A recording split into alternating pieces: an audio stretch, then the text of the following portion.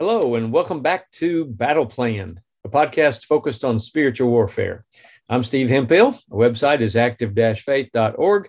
My email is stevehemphill1@me.com. In the last episode, we talked about 3-day migraines. And today we're covering a drug rehab center. This is a great story I'm excited to share with you. Let me start with Mark 16:9. After Jesus rose from the dead early on Sunday morning, the first person who saw him was Mary Magdalene, the woman from whom he had cast out 7 demons. I have shared this passage before, but it's also an appropriate passage for the second part of today's thoughts, so I share it here again. This is Job 4:13-17. It came to me in a disturbing vision at night when people are in a deep sleep. Fear gripped me and my bones trembled. A spirit swept past my face and my hair stood on end. The spirit stopped, but I couldn't see its shape. There was a form before my eyes. In the silence, I heard a voice. I heard a voice say, "Can a mortal be innocent before God? Can anyone be pure before the Creator?" Notice here in this verse that we have a demon accusing mankind before God. You know, Satan is called the accuser of the brethren. Revelation 12:10. Then I heard a loud voice shouting across the heavens, "It has come at last, salvation and power and the kingdom of our God and the authority of his Christ. For the accuser of our brothers and sisters has been thrown down to earth, the one who accuses them before our God day and night." I was once in the West Monroe, Louisiana area and got invited to speak at a Saturday afternoon Bible study to a group at a drug rehab center. Now, this was a very secure facility, and they had to, check me out and put my driver's license. They had to, sign in. A guard came down and unlocked the door. They let us in and took us up this armed guard to the second floor, where we were taken to a room, locked room with, I don't know, maybe 100 or 125 men. All kinds of guys in here, big, strong, brawny type, and then some that had false eyelashes and makeup on, just all kinds of guys. And they said, "This is Steve. Tell them your steak stories." They call me the steak guy everywhere I go now. And so I started sharing my life, going through the spiritual warfare arena here and sharing the stories about people that came to me for help. And you've heard many of them already. Anyway, I was there for an hour, and I shared quite a few stories in the first 30 minutes. And then the thought just kind of went through my mind, these guys, I'll probably never see them again. Maybe somebody has a question.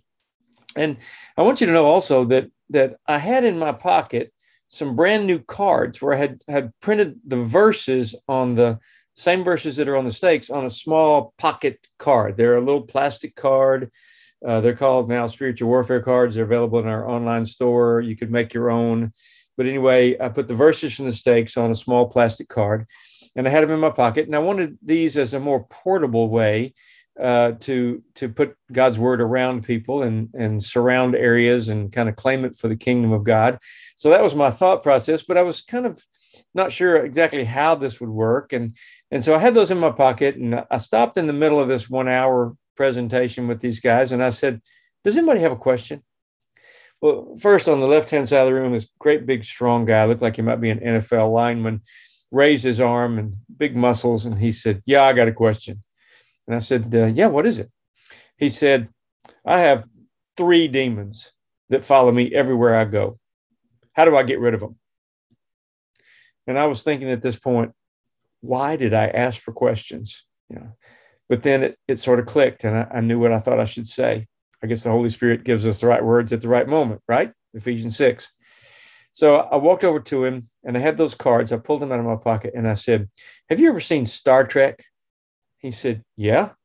I said, "Then you know what a force field is?" He said, "Yeah." I said, "I want you to know, I'm going to give you this card, and it's got God's word on it. It's got scripture. God's word is his spoken word. It's so powerful. When he spoke, the world came into existence. When he said, 'Let there be light,' suns came into being. And so God's word is powerful. Do you understand the principle I'm telling you?" "Yeah, I got it." And I said, "So I'm going to put this in your pocket. And I don't want you to go anywhere without it. Think of it as your personal force field, a force field from God because of the power of his word.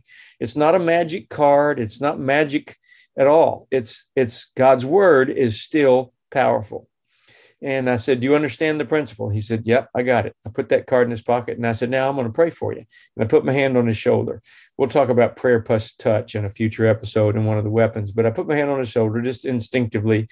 And I said, Lord, we want to bind and gag all three of those demons that have been following this guy everywhere he goes. We ask you to put them in chains in the pit so they can never hurt anyone else again. And we ask you not to send any other demons be allowed to come bother him anymore. In Jesus' name, amen. I pat him on the shoulder and act like I did it every day. And I said, you won't see those demons anymore. Anybody else got a question? Just acted like it was as normal as could be. And another guy on the other side of the room said, yeah, I got a question. I'm having nightmares. It's every night. It's terrifying. It's demonic. And I said, okay, I know he can't stake the place out. He's in the facility, but he's got a bed that's his bed and nobody else is allowed on his bed. It's his area. I said, I'm going to give you 4 of these same cards. And I counted them out. 1, 2, 3, 4. I want you to take them back to where you sleep and put them under the 4 corners of your bed. And I want you to read the verses out loud and ask God to make the nightmares stop. You understand the principle I'm teaching, that God's word is powerful? He says, yeah, I understand. I said, okay, I want you to do that and pray that God will make it stop. Now I'm going to pray for you now. Put my hand on his shoulder, prayer plus touch again. I said, Lord, we want to bind any demons that are causing nightmares for this guy.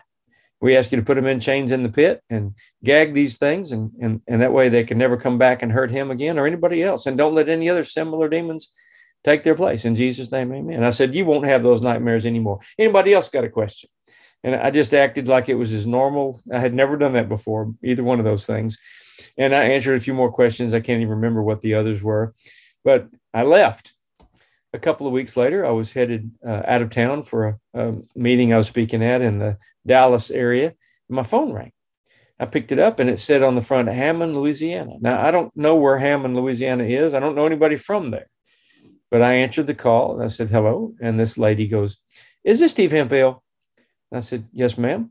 She said, oh, good. I need you to pray for this and for this and for this. And when you pray about this, keep in mind this and this and this. And she gave me a long and very detailed prayer list. And I mean, I couldn't get a word in edgewise. She wasn't taking a breath. And finally, she paused a second and I interrupted her gently. And I said, ma'am, before you go any further, let me ask you, where'd you get my number?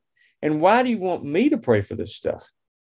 She said, oh, yeah, my aunt has a grandson in a drug rehab center in West Monroe, Louisiana.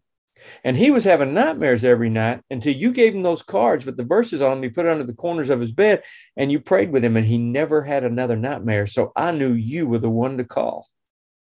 And I said, well, hold on a second. Are you a Christian? She said, yes. I said, well, then you can pray. You see, it's level at the foot of the cross. I don't have a special red phone hotline to heaven that you don't have. I'm just like you. I'm no different from you. Elijah was a man just like us, and he prayed that it wouldn't rain, and it didn't rain for 3.5 years. So you don't need me. And she said, you're right. But I still want to ask you to pray. I did. I prayed with her and never heard from her again. But remember that. I'm not telling you anything that I can do and you can't do. I'm telling you these stories because you can do the same thing I'm doing and more. You can adapt these ideas to your personal situation, and God wants you to do that and wants to show you and develop your faith in a way that helps you believe more fully in his power and the power of his word and his ability to help you in your world today. Keep that in mind.